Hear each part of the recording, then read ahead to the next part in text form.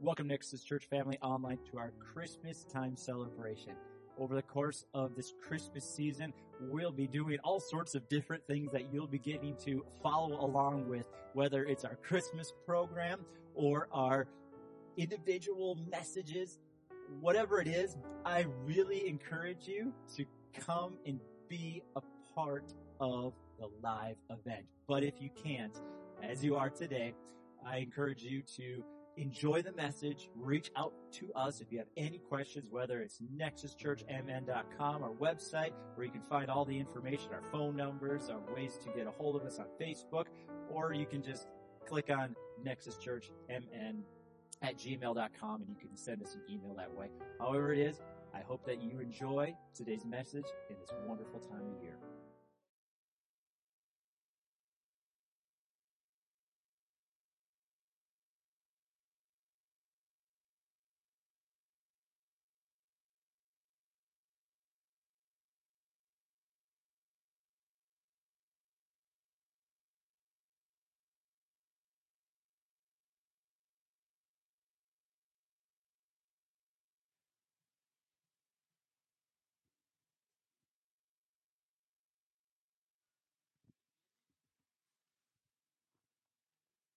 I am the star that shines in the east. I like this table for man and beast.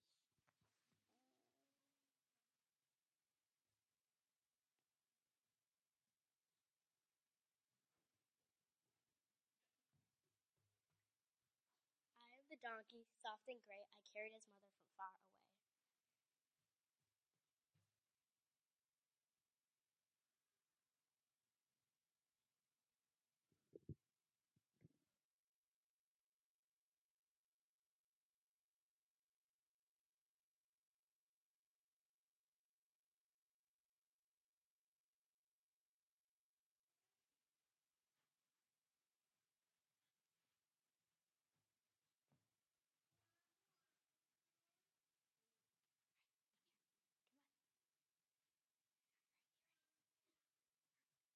We are the shepherds that watch the sheep. Tonight, a holy watch. We keep.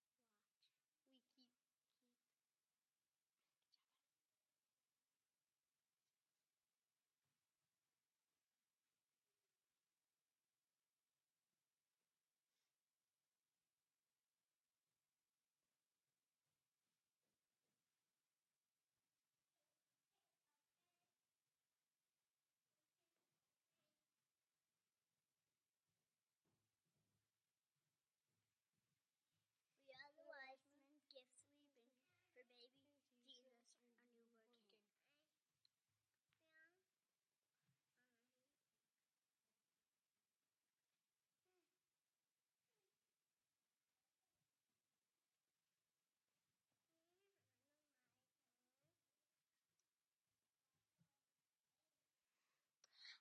I am Mary, Mother Mild. How I love my tiny child.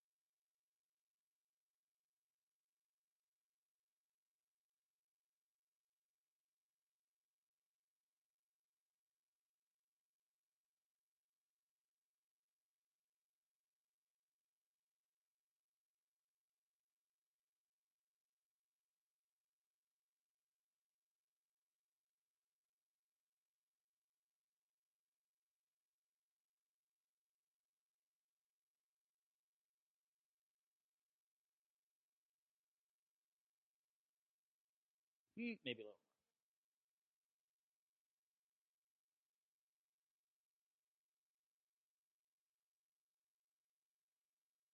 Excellent. I think we are ready. I will abandon my post and let them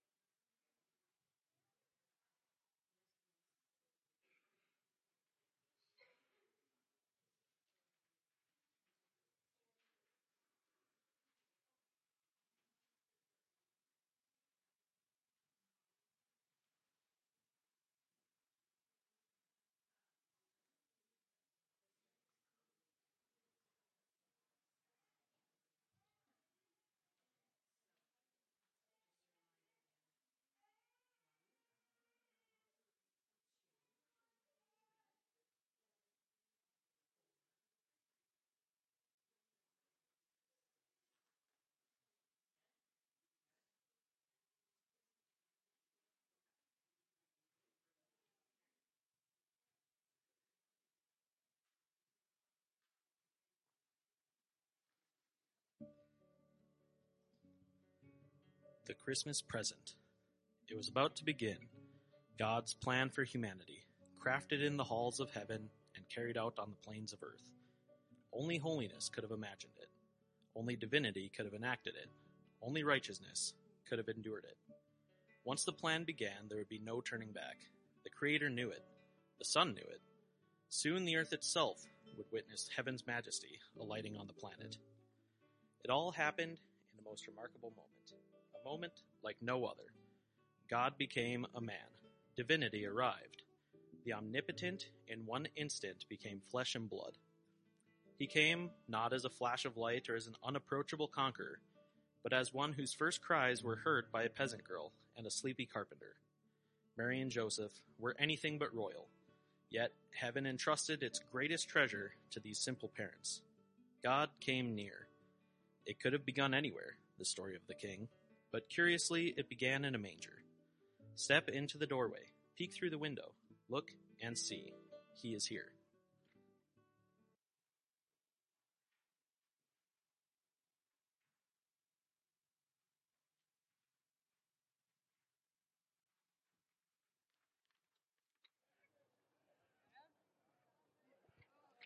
The place. The noise and the bustle began earlier than usual in the village. As night gave way to dawn, people were already on the streets. Vendors were positioning themselves on the corners of the most heavily traveled avenues. Store owners were unlocking the doors to their shops. Children were awakened by the excited barking of street dogs and the complaints of donkeys pulling carts. The owner of the inn had awakened earlier than most. After all, the inn was full, all the beds taken. Every available mat or blanket had been put to use. Soon all the customers would be stirring and there would be a lot of work to do. One's imagination is kindled thinking about the conversation of the innkeeper and his family at the breakfast table. Did anyone mention the arrival of the young couple the night before? Did anyone ask about their welfare? Did anyone comment on the pregnancy of the girl on the donkey? There was nothing novel about this couple. They were one of several families turned away that night. Besides, who had time to talk about them when there was so much excitement in the air? Augustus did the economy of Bethlehem a favor when he decreed that a census be taken. Who could remember when such a commerce had hit the village? It is doubtful that anyone mentions the couple's arrival, or wondered about the condition of the girl. They were busy. The day was upon them. The day's bread had to be made. The morning chores had to be done. There was so much to do. To imagine that the impossible had occurred. So on the city hums. Merchants are unaware that God has visited their planet. The innkeeper would never believe he had sent God into the cold. The people would scoff at anyone who told them the Messiah lay in the arms of a teenager on the outskirts of their village. They were all too busy to consider the possibility. Those who missed His Majesty's arrival that night missed it not because of evil acts or malice. No, they missed it because they simply weren't looking.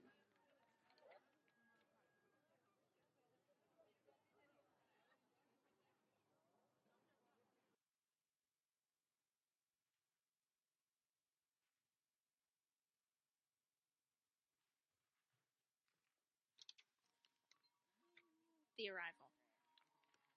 Were someone to chance upon the stable on the outskirts of Bethlehem that morning, what a particular scene they would behold.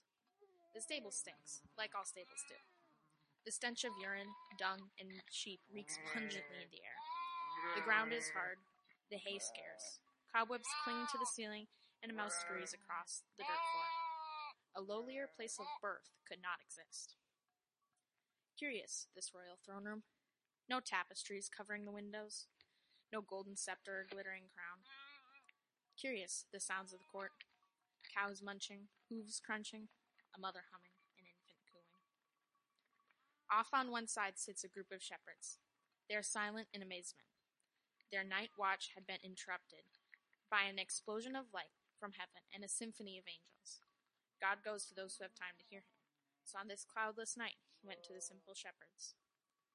God had entered the world as a baby in, of all places, a stinking stable. It all happened in a moment, and as moments go, this one appeared no different than any other. But, in reality, this particular moment was like none other. In this segment of time, a spectacular thing occurred. God became man. While creatures of the earth walked unaware, divinity arrived. Heaven opened herself and placed her most precious one in a human womb. The Omnipotent, in one instant, made himself breakable. He who had been spirit became pierceable. He who is larger than the universe became an embryo. He who sustains the world with a word chose to be dependent on the nourishment of a young girl. God as a fetus, holiness sleeping in a womb, the creator of life being created. God was given eyebrows, elbows, 2 kidneys, and a spleen. He kicked and stirred and floated in the amniotic fluids of his mother. The hands that first held him were unmanicured, calloused, and dirty. No silk, no ivory, no hype, no party, no hoopla. Were it not for the shepherds, there would have been no reception, and were it not for a group of stargazers, there would have been no gifts. The universe watched in wonder as the Almighty took his first breath as a human. Angels watched as Mary changed God's diaper. One thing was for sure, that while he was completely divine, he was also completely human.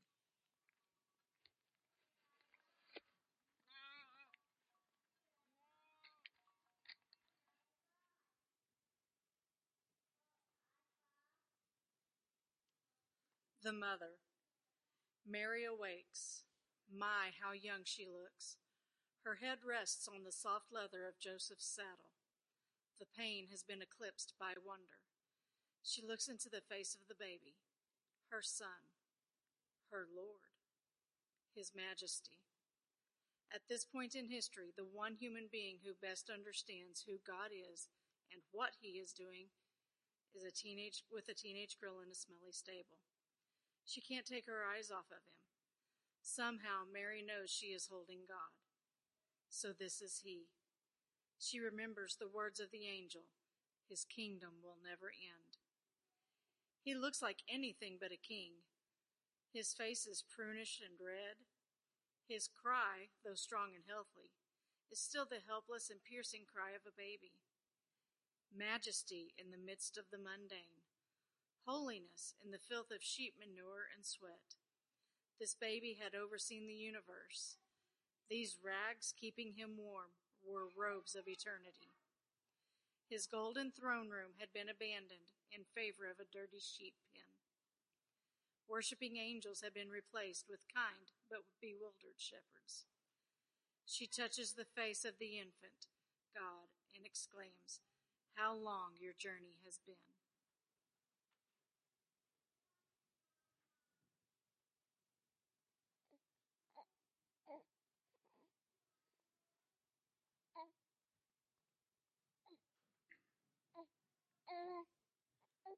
The father gives him his name. Near the young mother sits the weary father. If anyone is dozing, he is. He can't remember the last time he sat down. Now that the excitement has subsided a bit, now that Mary and the baby are comfortable, he leans against the wall of the stable and feels his eyes grow heavy. He still hasn't figured it out.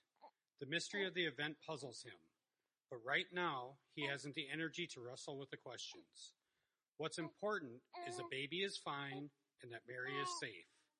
As sleep overtakes him, he remembers the name the angel told him to use, Jesus. We will call him Jesus.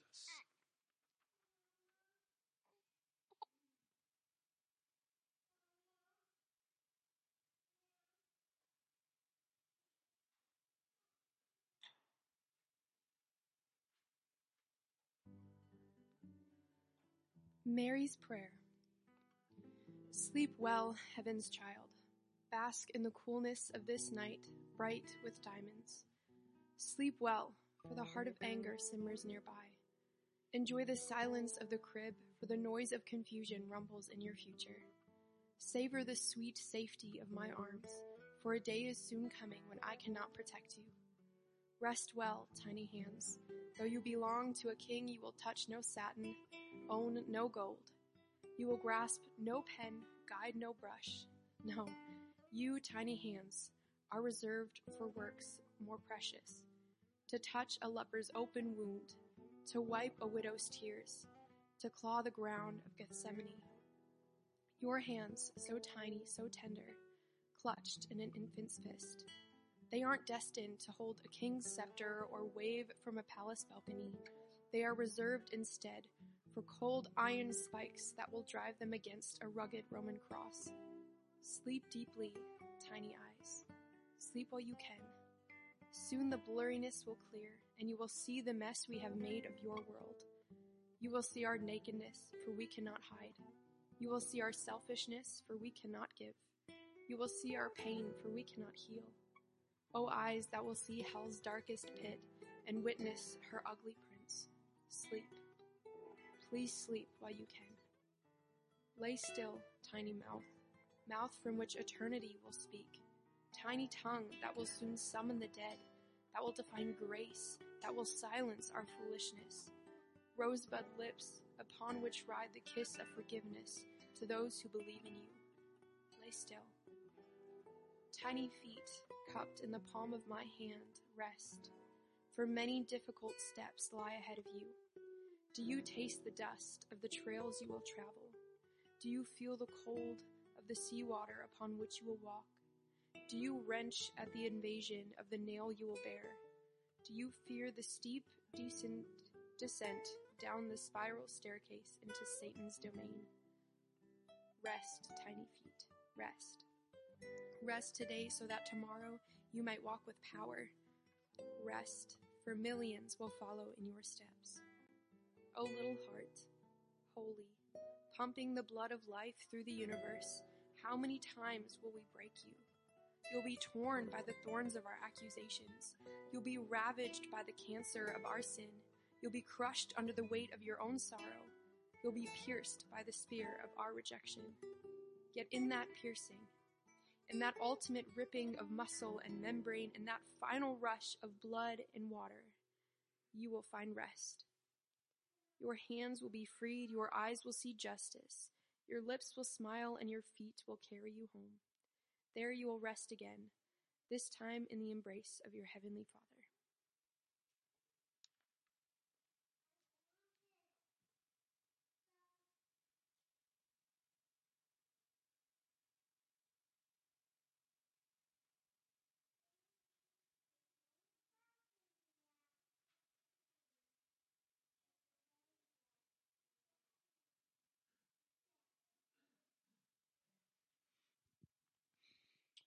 Ephesians chapter 2, verse 1 says, "And you," that's every single one of us, "were dead in your trespasses and sins, in which you previously lived according to the ways of this world, according to the ruler of the power of the air, the spirit now working in the disobedient. We too all previously lived among them in our fleshly desires, carrying out our inclinations of our flesh and thoughts. And we were by nature children under wrath, as others were also. But God. But God. I love but Gads in the Bible. So good. But God, who is rich in his mercy because of his great love that he has for us. Insert your name. That he has for you. It's great love for you. Made us alive with Christ even though we were dead in trespasses. You are saved by grace. You are saved by grace. He also raised us up with him and seated us with him in the heavens in Christ Jesus, so that in coming age he might display the immeasurable riches of his grace through his kindness to us in Christ Jesus. That baby, that gift, child, is born for us. For you, verse 8, are saved by grace through faith. This is not from yourselves. It is a gift. It is a gift. It is a gift from God. Not from works, so that no one can boast. For we are his workmanship. You are God's workmanship. And listen to what you're created for. You are created in Christ Jesus for good works, which God prepared ahead of time for us to do. God sent his son, and we celebrate it during Christmas time, but ultimately, I say this all the time, and pardon me for saying this so often, but really, Christmas would be powerless without the cross, without Easter, without the resurrection. That gift that was given would be powerless. But because of God and his grace, he sent Jesus to be our place. So that when God looks at you, he sees his son. And there's nothing you could do. You don't earn it. You don't work hard enough. You don't go to church often enough. You don't give enough to earn it. It is a gift from God. And out of that gift, we know elsewhere in the Bible that God says we give our lives back to him. And so this Christmas, as we remember Jesus, the baby that was given, we ultimately remember that our lives have purpose. You are a workmanship crafted by God. Just like Jesus in the womb, you were crafted by God with a purpose. Not just to receive that gift of grace, but to give yourself to him and to others. So as the worship team comes back up and we go into our last song, it's called Go Tell It on the Mountains. This Christmas, your job as a follower of Jesus Christ, if you call him your Savior, your Lord, you are to go proclaim on the mountains that Jesus Christ is Lord. Would you stand? I want to pray for you. Father, thank you for this wonderful day, God, as we gather. It's a gift, God. Your son is a gift. And we give ourselves back to you, Jesus. Thank you for these amazing times that we get to have together, Father, as a church family to remember that gift. Father, I pray your hand would be over every single family member as we enter into this Christmas season and we remember that ultimate gift that you gave for us, your life for ours. God, may we give it back to you, our lives, to you. In Jesus' name.